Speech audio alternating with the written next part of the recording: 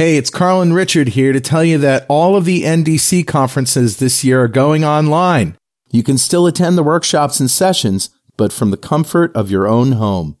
Here's what's coming up. NDC Minnesota will be September 8th through the 11th. Go to ndcminnesota.com to register. NDC Sydney is October 12 to 16. Early bird discount for NDC Sydney ends July 12th. So go to ndcsydney.com to register. Check out the full lineup of conferences at ndcconferences.com.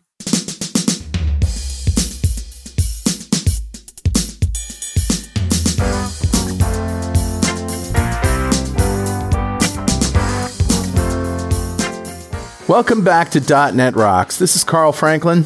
And this is Richard Campbell. And it's show 1700, which we are actually recording with a group of people who have yet to come on, and we're streaming it live to our Patreons, our patrons, Patreon supporters. And everyone else can go watch it on YouTube after the fact with all the swear words in and nothing bleeped out and all that fun stuff. Yeah, because we keep the podcast pretty tidy for various reasons, but we do the video we can do what we want, more or less. How are you, man? I'm great. I've been doing the pandemic series on Run-As Radio, and so 2 shows a week for Run-As, the regular one and the pandemic one, and just great conversation. So I shot a bunch of shows before this, so I'm in the groove. I'm feeling it, but I have the important things. I have a bottle of whiskey. I have a bottle of Dalmore 12. Oh, the Dalmore. I've got the Abunda. I went for the cast strength for 1700. I remember being in Scotland with my friend Richard Campbell at this little, and I won't say it was little because it was kind of a big hotel, but it was this cozy room in Craigalatchie, which is right on the River Spey. Yes. Yeah. And they had a beautiful den-like environment, right? With it was exactly what you were looking for in a Scottish bar, right? Yeah. Like wood on the walls and the ceiling, the fireplace, the big overstuffed chairs, the 2 spaniels of the owners running around getting scritches. Exactly. Yeah. And every whiskey you've ever heard of. Dalmore 12 was £5. Yeah, I remember that. Cheers, brother. Steal. So cheers to you. Congratulations on 1700 shows. Can't believe it. Yeah, here we are. Well, I guess we should just get started then with a little thing I call Better Know Framework. Hit me.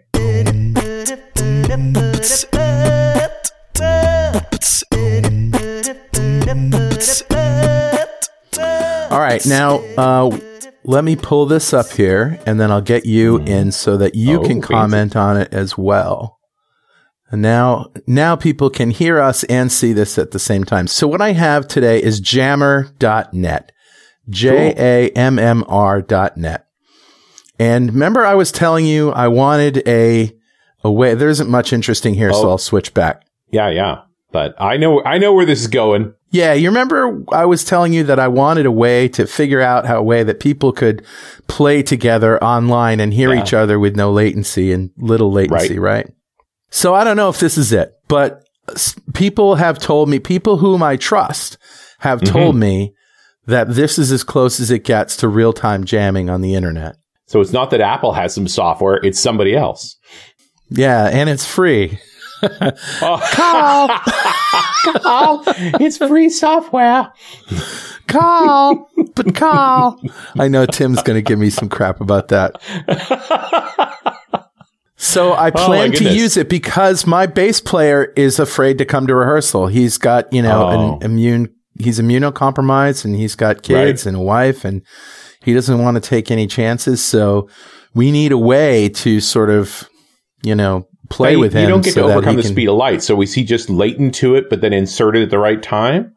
I have no idea how it works, actually. And when I pressed my friend who was telling me this is great and it works and everybody can just hear each other and it's fine, I'm asking, how do they get around the physical limitations of you can't just do 1, 2, 3, go and everybody hears everybody. It's just impossible. No, that's not how the universe works. Yeah. So we'll see. All right. That's cool. That's what I got, man. Who's talking to us today? grabbed a comment off of show 1100. So jump back 600 shows or so. February of 2015, where we made a show we called Making 1,000 Podcasts with Carl and Richard because we're bad at math. Right. We did 1,000 podcasts on show 1100. But actually, it was because I came on board as co-host on show 100. So it was 1,000 podcasts together. Right. More or less. There was a few bits and pieces there. And if you want to get technical, in that window, we also made 140 tablet shows and da-da-da-da-da-da. But don't get complicated. It was show 1100. And mostly we talked about making podcasts, right? You know, today our process, well, up until the pandemic, our process was pretty stable. Since the pandemic, well, look at what we're doing right now, right? You've learned all this stuff. Heck, I've got a green screen now. Like, I've built out a studio like everybody else has. And so, you know, but in January when we were recording shows, they were not that different than the way we recorded them in 2015 when we talked about it on show 1100. But now things are very different. And the comment I grabbed, because there's a whole bunch, lots of them just saying thanks for making a lot of podcasts, which clearly we've done. But Bert McKay, and this is 5 years ago, said, love the show. Nice to hear about the hurdles you've encountered with auto quality and inputs over the years. I've been thinking about setting up a podcast of some sort for a while, but trying to find a topic that's unique, and that's a challenge unto itself. As a bit of a hobbyist and a generalist, I found myself with lots of old components and laptops sitting around. I've been running some live video streaming for the local roller derby league. Does Karen mention about this? I know. I was going to say that's Karen's thing. Yeah. The setup has been hacked together over the years and is continuously improving, and is surprising what you can achieve with a laptop, a budget webcam, and some open source software. OBS looking at you. And what struck me with this is that I look around my office at the way we've been recording with like multiple old machines running their own Skype clients and then doing a mix minus into a board and things. It's like nobody sets out to build this. You just end up adding this and adding that. It's like, oh, I'm not using the Telos anymore. I'll go this way. Like it keeps changing, right? Yeah. Now he's talking about recording roller derby. So he says, I'm trying to integrate so many features like a scoreboard, commentators, and replay video into one stream. It's been an interesting challenge, but I'm getting there. Thanks for all the great shows and for filling my bookmarks with new technology and development things to play with. Excellent. Yeah. Well, that's Bert, awesome, man. 5 years on, we love your message, and a copy of Music to Code By is on its way to you. And if you'd like a copy of Music to Code By, write a comment on the website at .NETRocks.com or on the social medias, because we publish every show to Facebook. And if you comment there and I read it on the show, we'll send you a copy of Music to Code By. And definitely follow us on Twitter. I'm at Carl Franklin, and he is at Rich Campbell. Send us a tweet. Latency doesn't matter with Twitter. Yeah. So it really doesn't. We can all tweet simultaneously and everybody's good. And now I would like to bring on the guests. Woo-hoo. This was your idea, Carl. The guests. Yeah, it was my idea to do it. Well, the live stream, we sort of thought together we should do this. Yes. But to pick the top 6 people in terms of how many times they've been on the show, right? That seemed like a good idea. And then the question was like, who is that? Because we didn't actually know. And it's like, if only I could write a database query that could answer this question. If only we had some technology. If only there was some technology. There must be a way. If only I knew how. What's an aggregate query? So, anyway, let me just rattle off the guests. Michelle Bustamante is here. Rocky Lotka is here. Billy Hollis is here. Kathleen Dollard is here. Senor Huckabee is here. And Mr. Hack is here. Welcome all you guys and gals. It's great to have you here. MLB in the front running with 23 shows. They flew by. Wow. 23. How's that possible? How old am I? How old am I anyway? What the hell? Yeah. Wait, how old are you? We've been doing this show for 18 f***ing years. Yeah, so that means you do more than once a year on average there, Michelle. Yeah, that is pretty awesome. Thank you. It's something. It is awesome. Oh, well. So before the show, Rocky called in early and Billy and Phil to sort of test their microphones. And we were talking about, the most memorable moment. And that got us to thinking about memorable moments in our careers. And one of my most, memorable moments was the day I learned to write the where clause first.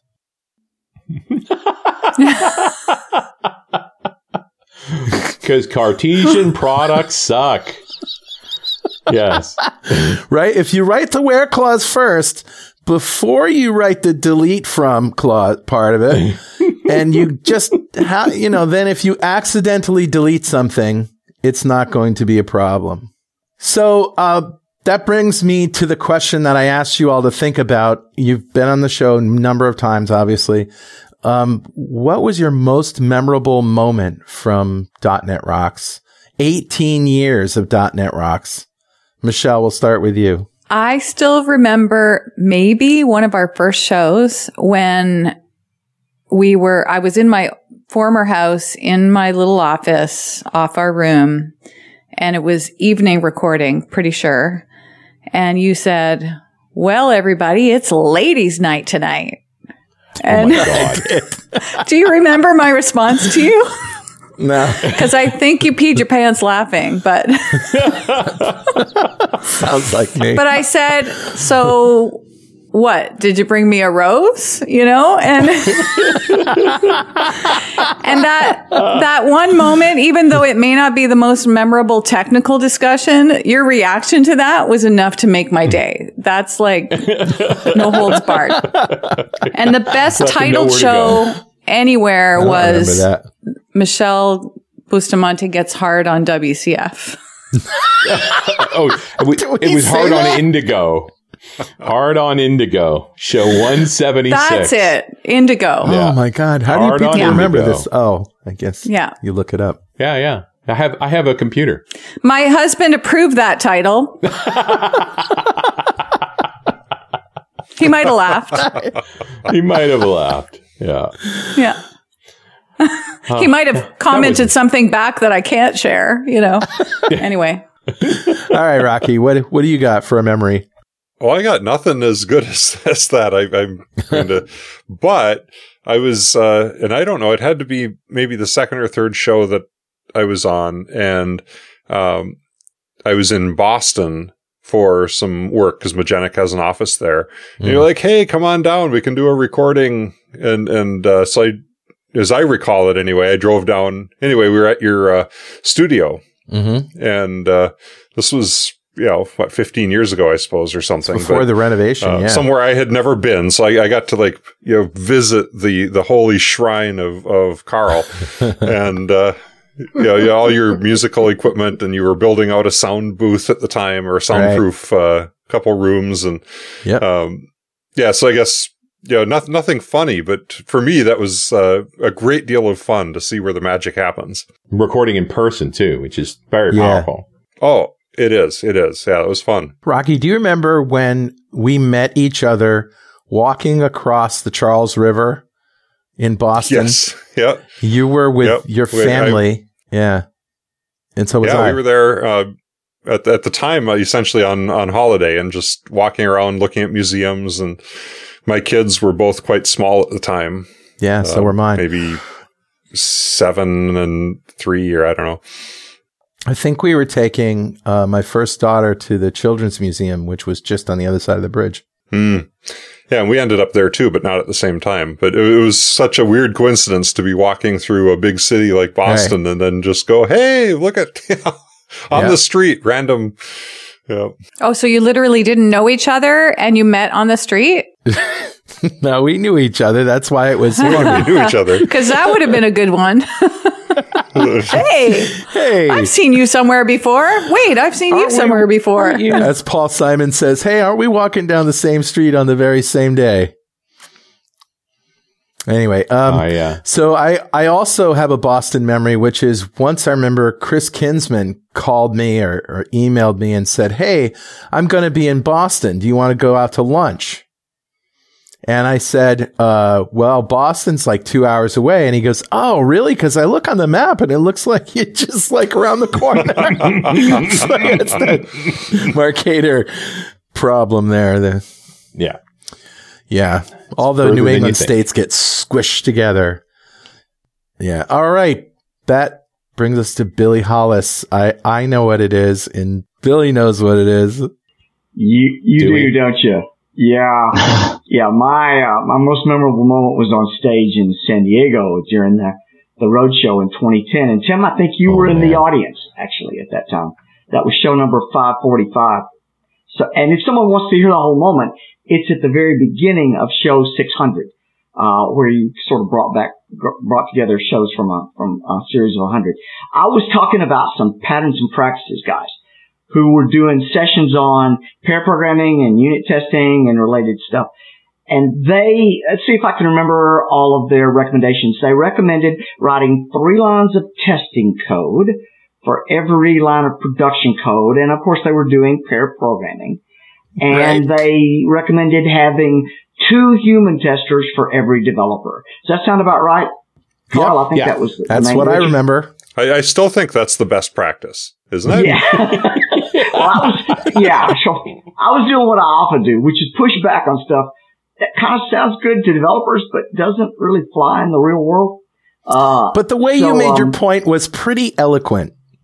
Yeah. Yes. Well, and see if I can remember now. So my summary comment was what I think, Carl, you almost fell out of your chair laughing as like, if you have to have someone looking over your shoulder with every line of code you write, and you have to write 3 lines of testing code for every line of production code, and you need 4 testers, 2 each for you and your pair, to test everything you do, you must suck as a coder.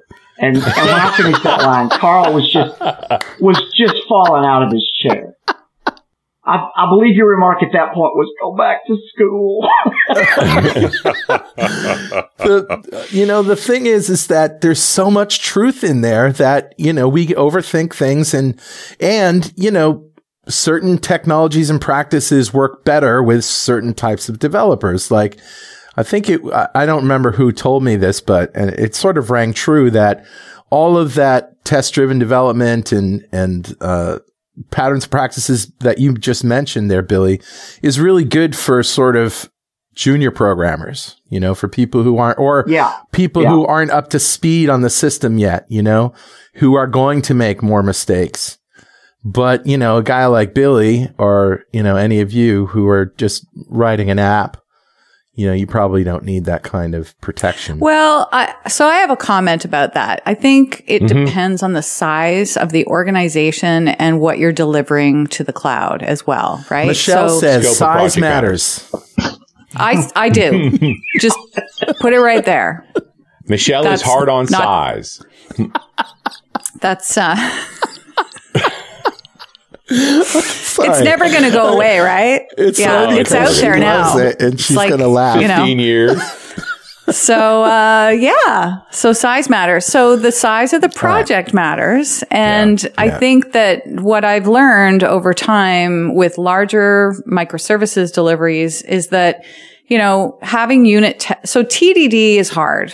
Thinking test driven up front is a discipline. I think that's a cultural thing. You decide if that's what you're up for. But in general, unit testing everything you do as part of delivering something to done as you do your stories is a good practice. And then on top of that, there's other functional tests and such that should get into the pipeline. So that's how your pipelines are good. That's how you can go all the way to prod, CI/CD. And that's the only way to possibly know is to have coverage. So now we have numbers like 85% coverage that are hard to achieve. But if you have that, then you have some knowledge as an organization that what your team is doing with all these hundreds of people that work for you is doing the right thing and that it's auditable. Because otherwise you look like, if you don't check those things and stuff falls through the cracks, then have you done everything you could for your customer, protecting their data and, making sure things work as they should, right? So I kind of feel like, when you're just a couple of devs, you're going to test your own stuff. That can be manual. That can be automated. It can be whatever it is. You're right. But at some point, there's numbers that have to roll up, right? Yeah. To somewhere that's accountable, somewhere that's a metric. Fair enough. Yeah, large projects. As soon as you're dealing with triple digit developers on something. Right. Like the possibility of nothing getting done, of unintegratable code, is so high. The fact that we would slow down the rate of code but increase the rate of correctness, it's hugely powerful, right? You know, we're in a different place then. We're throwing a lot of meat at the problem, so to speak. But you're slowing things down too, right? Because now when you say, I'm done with that story, I finished my code. Now, am I really done? Can I really close the story? Did the unit test pass? Did I cover happy, unhappy pass? How many tests did I create? Is the coverage there? It's a lot of stuff. So now you're like, damn it, I just wanted to be done. Like, I finished my stuff, you know? Right. Yeah.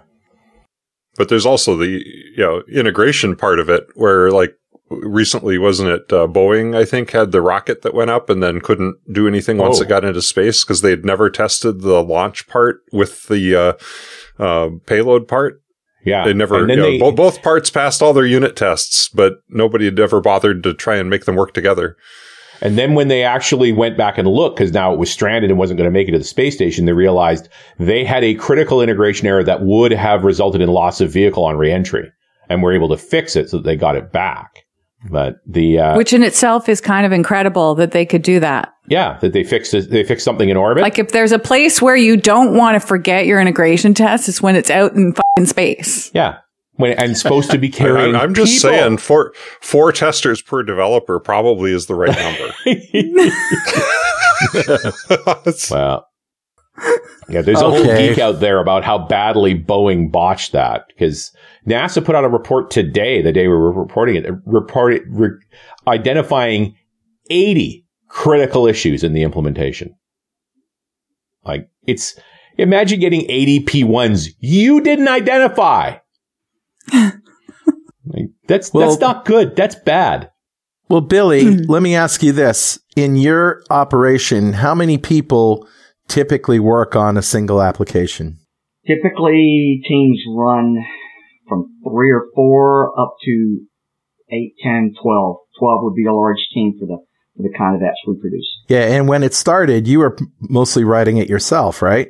Writing apps yourself. That years ago, myself and my core team. But typically it's 2, 3 people from our team, sometimes 4, and then an equal number or maybe a little more from the client team, because of course they've got to take care of it after we're gone. And when you're talking about that scale, talking about that many human testers is just you're right. So that explains a lot. It's also worth mentioning that we do a lot of native client software.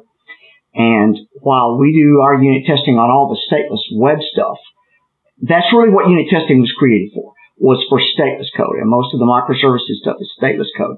So unit testing works really well there. It's not really the core of testing a native application that is very stateful. There are parts of it that you unit test, but the integration testing for a native app becomes a much higher profile than it does when you're testing server-based code. Okay. I do want to interject here because somebody's going to quote me as being on the side of all that testing, but I'm actually just poking fun at Billy. I'm on Billy's side. I think, yes, some unit testing and integration testing and automated user acceptance testing. You have to have some level of all of those things. But there was that period, and I remember that because it was kind of an industry thing. It's like, the standard is 2 testers per developer and all this other stuff. And it's just craziness. Who can afford, like you're sitting in an office building, or now we're sitting in houses, but did we actually have paired carpenters? And for each carpenter, was there four city inspectors that came? I don't think so, right? Like, where do you put that nail again? Can you just look at me while I put that nail in there, like just to make sure I'm putting it in the right spot? There was just a foreman who came by and go, "What are you doing? Hey, what's the matter?" Smack. Well, I've actually called audiences about this at conference sessions, and I would ask an audience of 200, how many of you have a ratio of 2 testers per developer, 2 human testers per developer? And rarely would I get a single hand.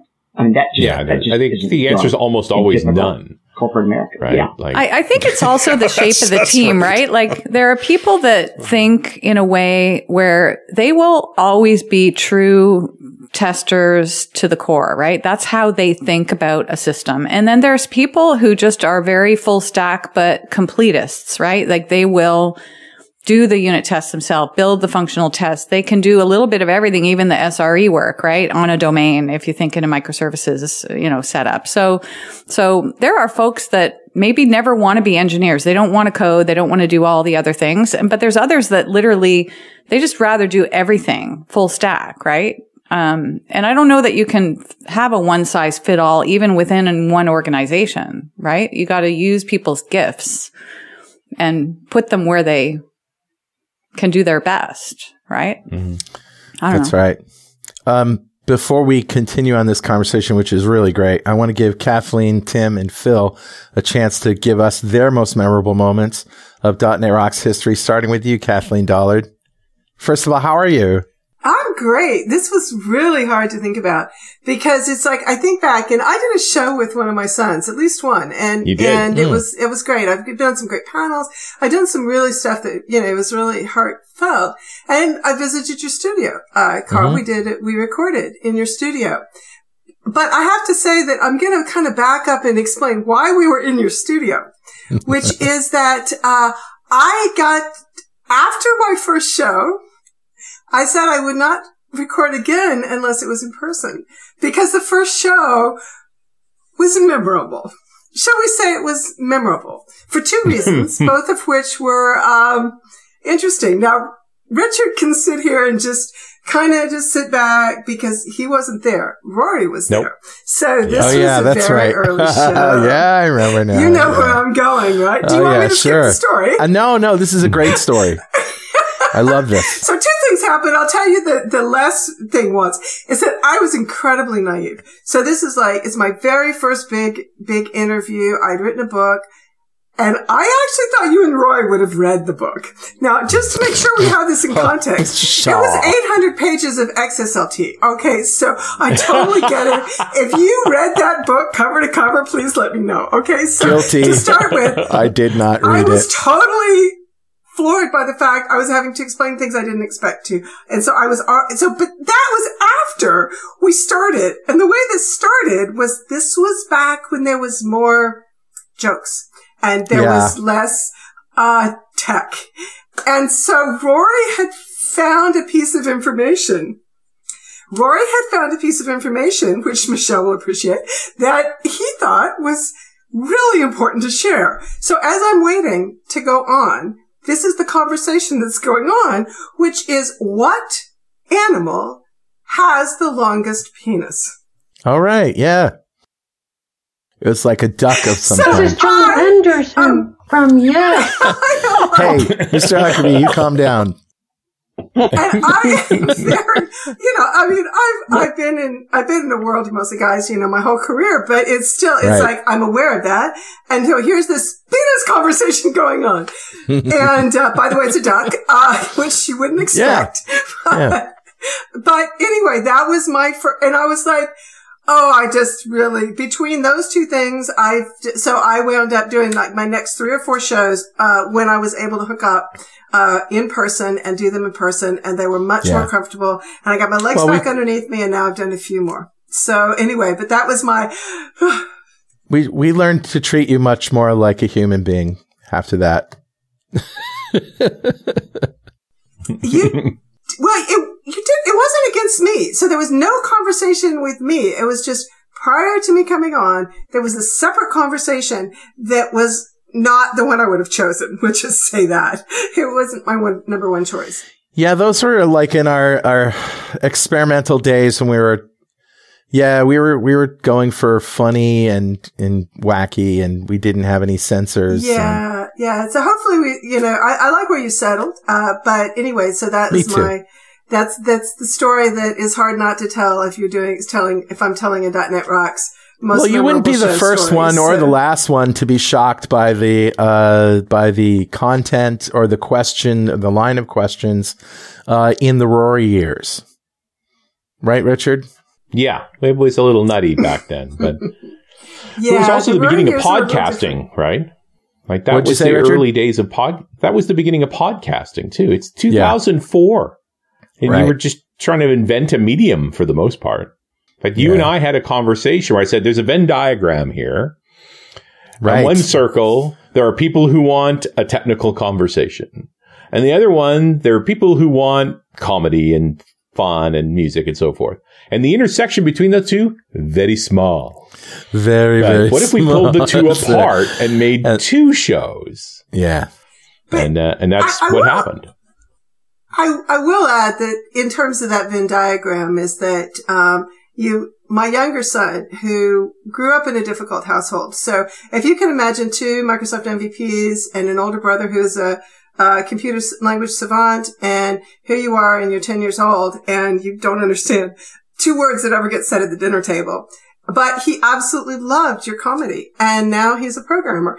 And so someplace in there, you made programming okay. He's and in the so middle. I applaud you for that. And now he's a programmer working at a startup in Denver. And I'm incredibly proud of both my children, who have both happened to have followed my path most unexpectedly. One was going to be a mathematician and one was going to be an astrophysicist, but they both code for a living. I take full responsibility for the direction success of the show. Of Kathleen's sons? No. Yeah, great. No, not at all.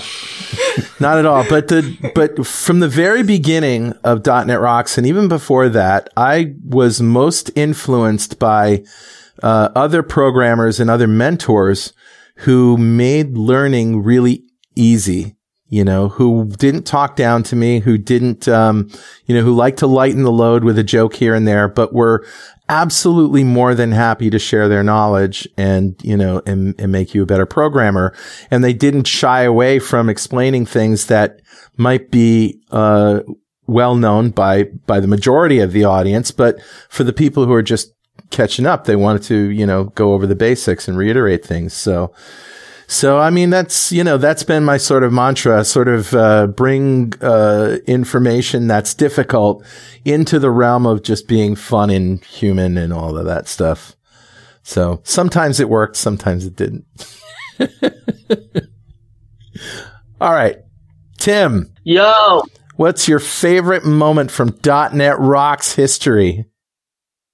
Unlike my dear friend Billy, I can't remember shit over all the shows I was on. I can only remember one time, and I think you guys remember this.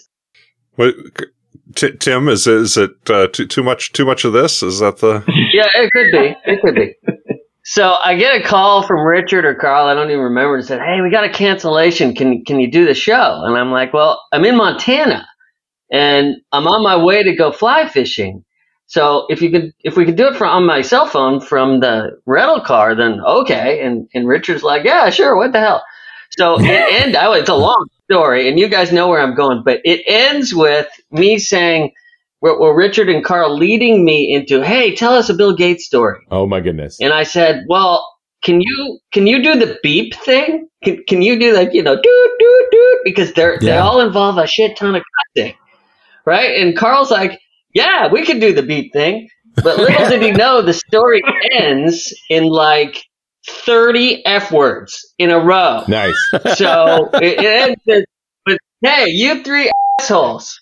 I know I told you to stand on that fucking piece of tape over there, but now I want you to stand on this fucking piece of tape, and if you don't fucking move, you're gonna fucking never work in this fucking industry again." And beep. So when the recording came out, it was one of the very few where I listened to myself, and you couldn't even hear what I was saying. It was just like, beep, beep, beep, beep,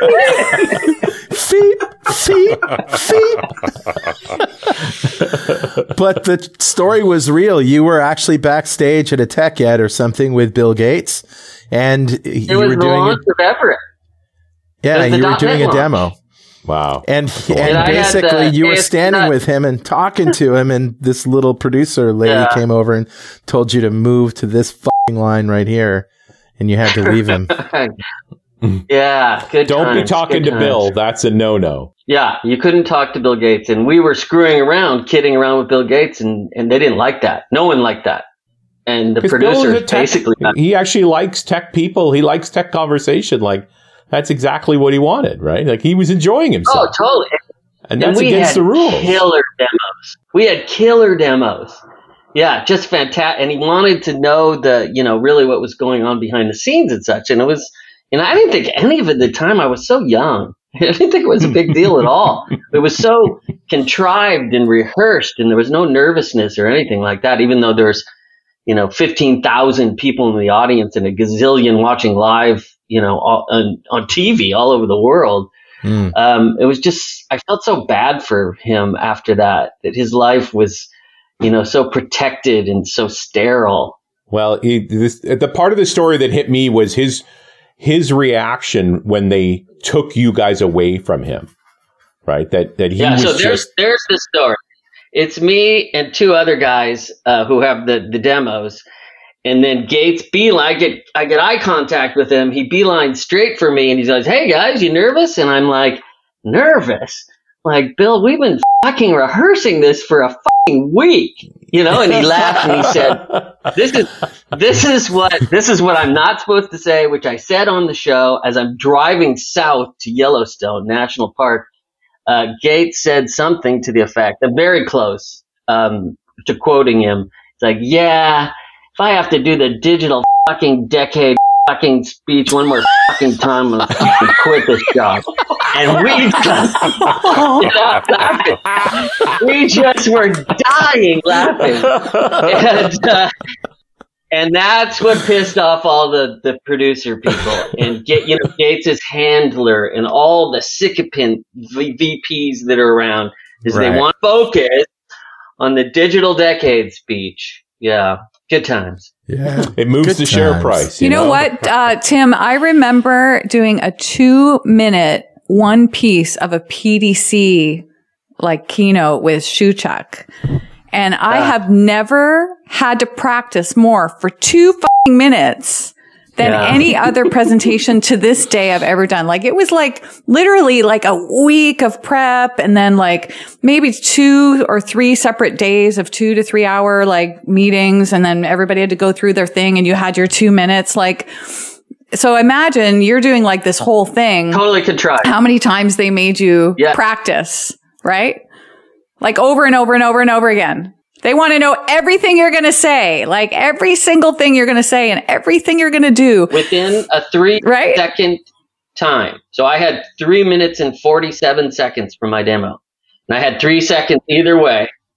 But what's super interesting is back then, you had someone shadowing your demo. So someone was backstage on a separate computer clicking as I'm clicking, just in case shit went down, and they would just switch to your backup, and you would just be pretending and talking. That is the XP blue screen reason, right? When the XP blue screened on Gates after there's been shadow ever since. They still do it, by the way. When Dev Intersection hosted the Connect keynote, there were 37 demos in the Connect keynote, and that meant there were 37 people on 37 PCs in the backstage area, each one dedicated to one of the demos, and they would shadow as the demo was done. And if anything went wrong, there was somebody monitoring to flip at that moment.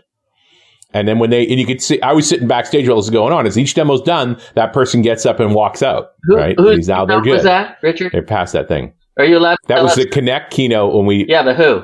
We hosted it. Well, Guthrie was the overall runner of the keynote, right? But it was one of those. It was Connect, so it was 3 hours. Right. Well, I mean, we've all bombed a demo on stage, right? I've bombed so I had remember that nice guy Sinofsky? I had him breathing down my neck one time when I bombed a demo. Oh God, it was awful. Awful. Yeah. That could be a whole show. Demos you bombed. That's a whole show. Bomb. Well, Huck's got the best, the fake bottle of vodka, and he's going to show some alphabets, and if it crashes, I'm down in this bottle. And sure enough, it crashes, and off comes the top, and he starts slugging down this. Who would do that? Nobody does that, Carl. Tim and I did that together in Poland, where he got a bottle of Jack Daniels filled with iced tea, and I got a bottle of vodka filled with water, and we because we thought we would shock them, right? And we just started going doom doom doom doom doom, and they're looking at us Poland. No, they were whatever. Yeah. Can I have some? Whatever. They call that lunchtime. Yeah, that's lunch for us. Yeah. Well, that brings us to the last person who's been miraculously silent this whole time. And I'm sorry about that. Mr. Phil Hack, how are you, sir? I'm good. Let's see. My most memorable moment, I believe it was one of your .NET road shows where you were in a big ass RV traveling across the country. And if I recall, you flew me down to LA for the as to be the special guest in LA where I had used to live.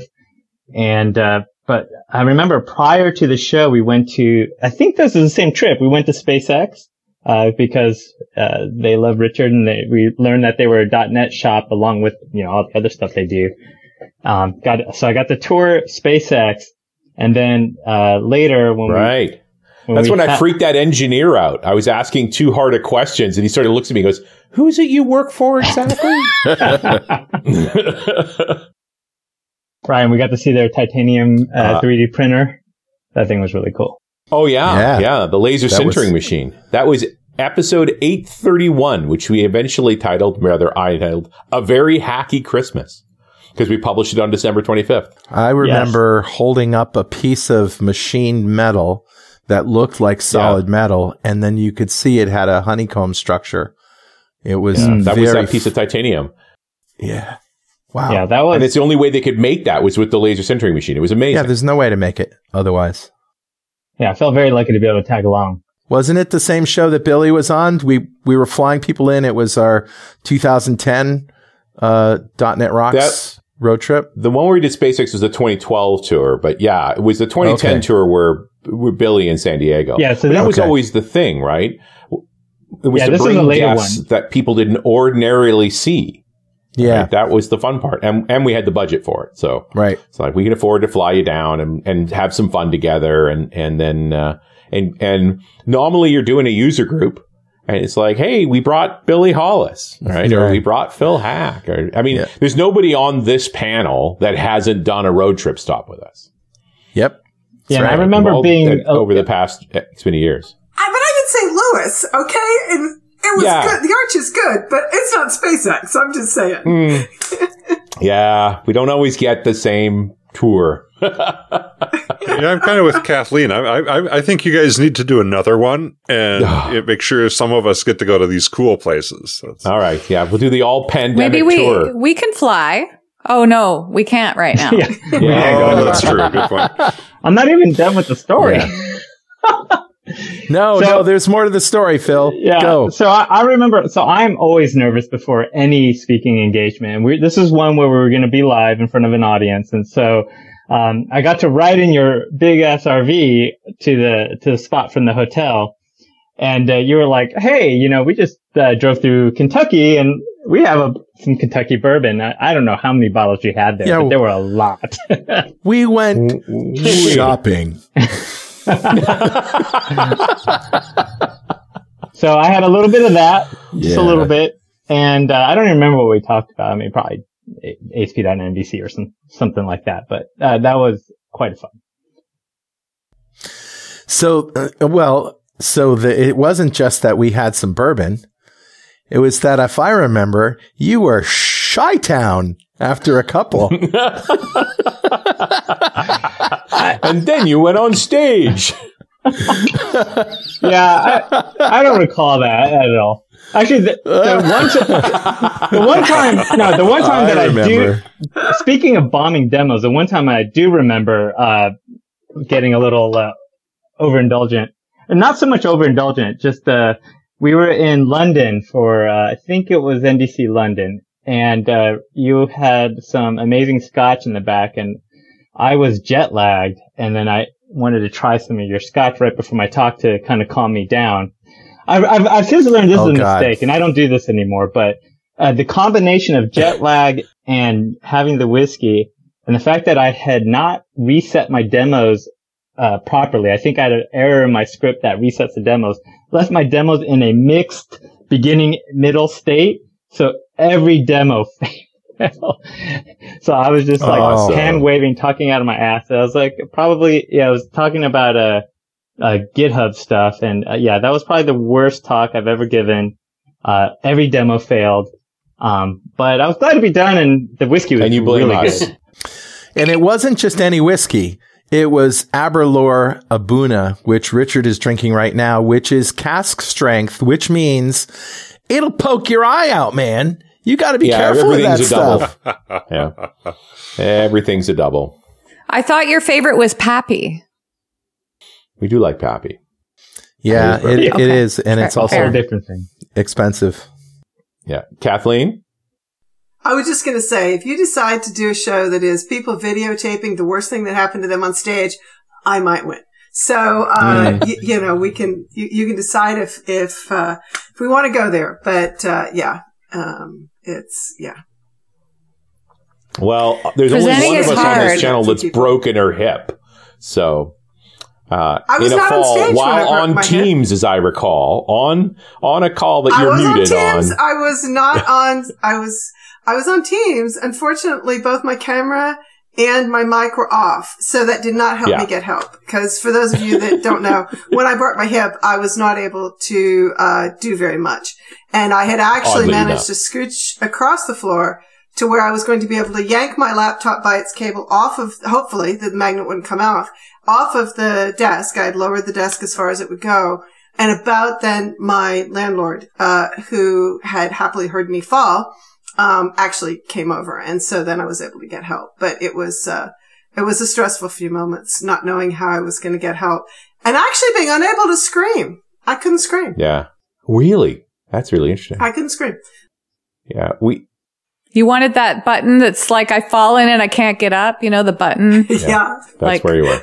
My kids are threatening me. I'm not have it. Yeah. But they want me to have a watch or something. But yeah, no, I was trying to decide whether I was going to try to get onto Gmail and get my kids because I didn't have my phone. I didn't know where it was. Or whether I was actually going to break into the meeting and say, I don't know if I need 911, but maybe I do. I don't know how you respond to that in the middle of a business meeting at Microsoft, but you know, and I'm still traumatized by that meeting. I don't want to go to that meeting. It's like, all the rest of the meetings are fine. It's like the cat jumping into the frame, only it's a broken hip.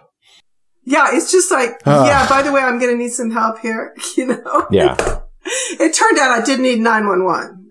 Welcome to 8 old developers try to talk. Nice. That is from 1691, which, by the way, of all the shows you've done, Kathleen, like, you stepped into the breach on that show about the state of VB.net. Like, at the end of that show, I just sort of said, like, I privately said to myself, it's like, Kathleen took one for the team there to just have the conversation about what's happening with VB.net. It took a lot of flack. VB is important, and I do believe in it, and I'll take the flag for that.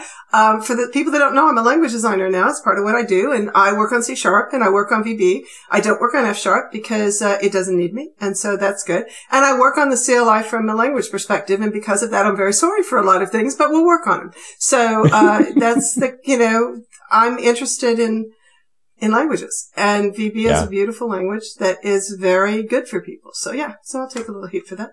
I love it. Yeah. Well, I have a theory about that, actually. Okay. Billy? That I think that different types of people respond to different kind of languages because whether they're spatial or more verbal, and VB appeals to people, I think, that are a little bit more verbal, that read very quickly and the words matter to them, and C# is more spatial, that you're putting the blocks of code with the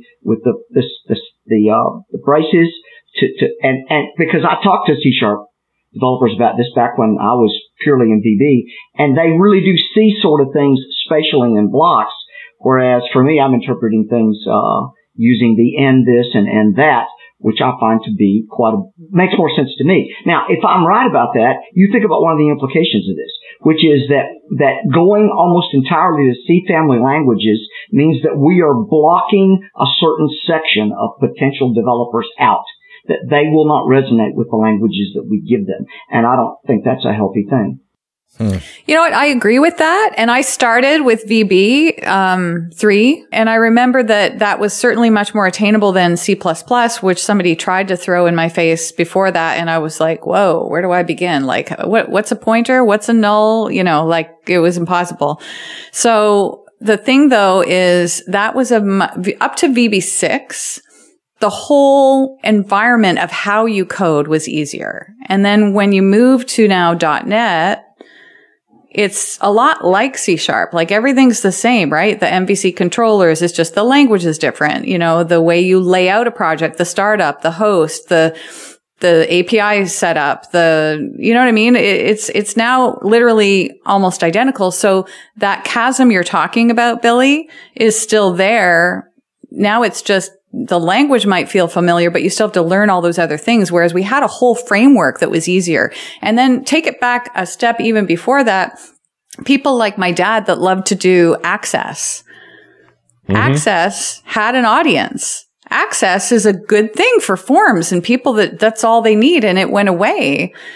So that sort of a whole nother layer of simplicity that kind of went away when that was no longer maintained, I guess, right? So I feel like we've still lost something even with VB in its current state in that respect. I have a comment that I have to inject this comment before we continue on. Michelle, not only did you play around with C++, you excelled at it. Like people don't necessarily know this about Michelle, but before, she was on .NET Rocks and stuff, she was writing books in C++. She's one of these brilliant people and this is why we love her so much. Do I owe you anything for that? Thank you. $5. A rose, perhaps, maybe? But you never talk about it, but people don't know, so people don't know. Yeah. But what I did is C++ in the VB shell first. I started with VB, and then I had to make it do BitBlit. And, I needed to go to Win32 libraries to make it do BitBlit. And then I met you when I was writing that animation book. And we actually met at a conference at a VBits, right? Yep. He made me want to speak at conferences because he was so fun. And I remember thinking, oh, that guy's cool. And then I was sitting in a bar, big surprise, writing my book at a bar in a conference.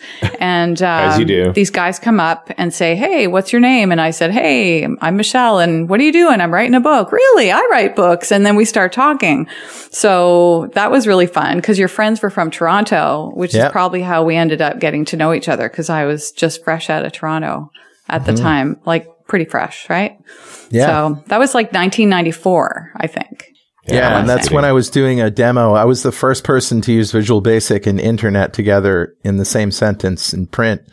And so I was doing a talk on using the Internet in Visual Basic, and I was pulling data from like a GOES satellite. It updated every 10 seconds a weather. It was a weather radar. And you based on the query. There wasn't that much on the Internet then, right? Yeah, I mean, it was Gopher. It was before HTTP. HTTP might have been in its early infancy, but anyway, so I pulled this image up and I showed people how to use it. And just for fun, I set it to my desktop and it was in San Francisco. I'll never forget this. And it showed this enormous storm coming towards California. San Francisco. It was the size of California and it was headed right to San Francisco. And I showed the picture and I said, and this is live, like this was just 5 seconds ago. Boom. And everybody goes, ooh! And I go, I know, isn't that amazing? It's so cool. I know. And of course, it was like people are running out of the talk, like, oh my God. And it turned out that the power went out and it was bad. Before you hit the button, the thing that I remember, and this is what made me think, wow, that guy's really funny, is he goes, so I'm going to do this demo and it's going to work.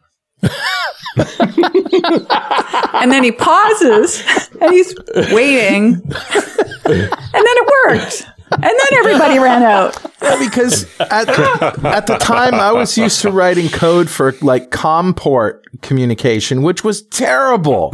Absolutely terrible. And now you're 7 layers higher, just making requests and guaranteed to get responses. It's like brilliant, And so that's why I was so happy when I discovered sockets and TCP, because I had been doing like COM-port programming, which sucked.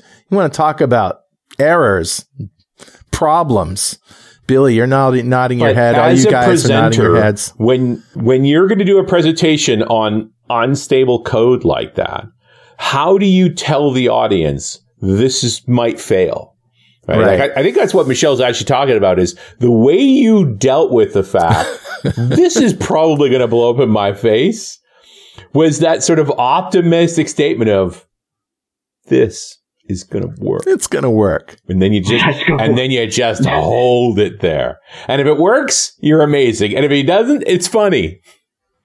That same kind of serial programming back in the 80s on character basic at the time.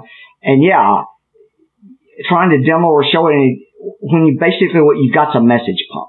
That you've got to have an entire asynchronous architecture just to capture everything. And now you can't predict exactly what's going to happen, and you can't explain it to the people who at that time had never heard of any such thing. You don't know why it's hard. This show's turning into the .NET Dinosaur Rocks.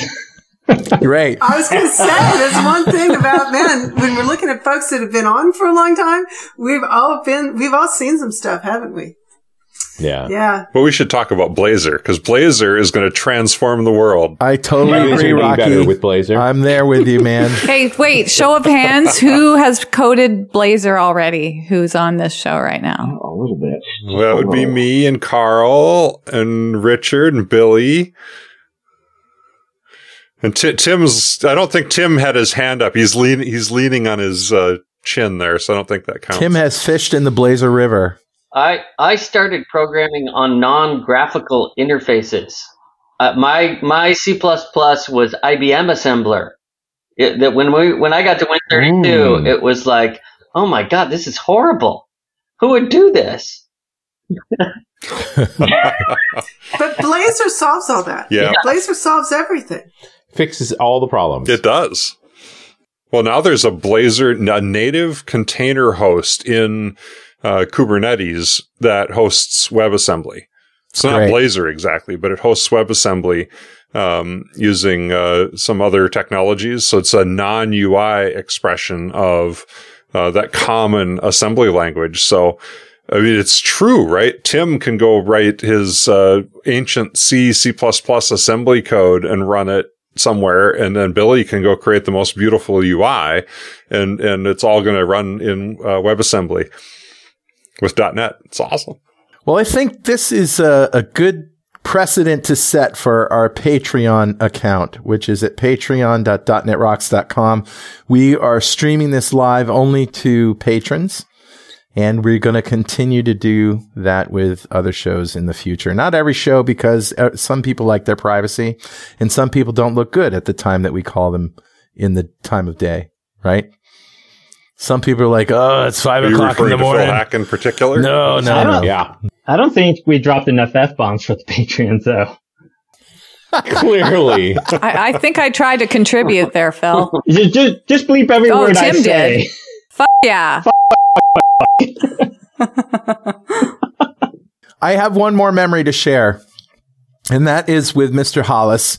He basically contracted me to help him create, and this was back before people knew how to do all this stuff, to create some DVDs. Remember those?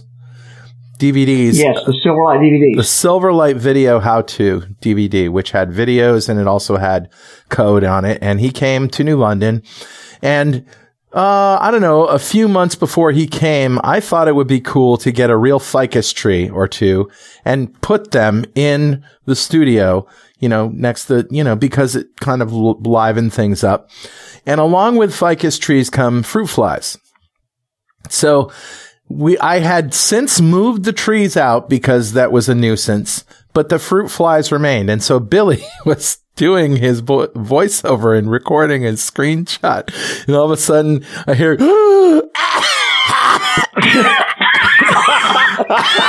he's gagging. I'm like, Billy, what's the matter? He goes, I tripped on a f***ing fruit fly, man. I swallowed a fruit fly. Wait, did he say fuck? Oh, yeah. He was livid. I have been known to use salty language. I just don't do it very often. No, not very often. But with that accent, that's the best fruit fly ever. The accent, yeah. I'm really grateful to have met all of you and to be able to interact and interview all of you and be human together, not just in a code way. I mean, that's all good and great, but it's also just fun to hang out. So thank you all for being with me. Michelle Bustamante, Rocky Lotka, Billy Hollis, Kathleen Dollard, Tim Huckabee, Phil Hack, of course, my buddy Richard Campbell. We've done 1,700 shows. We've done 1,600 of them together. Oh my God, where did the time go? Thank you all, and we'll see you next time on .NET Rocks.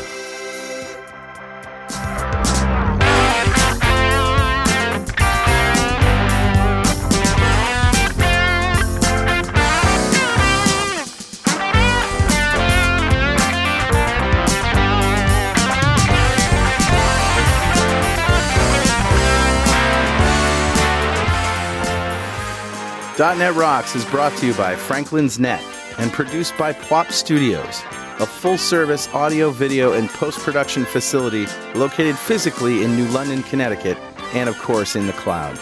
Online at pwop.com. Visit our website at dotnetrocks.com for RSS feeds, downloads, mobile apps, comments, and access to the full archives going back to show number 1. Recorded in September 2002. And make sure you check out our sponsors. They keep us in business. Now go write some code. See you next time. Got a transmitter banned by the FCC.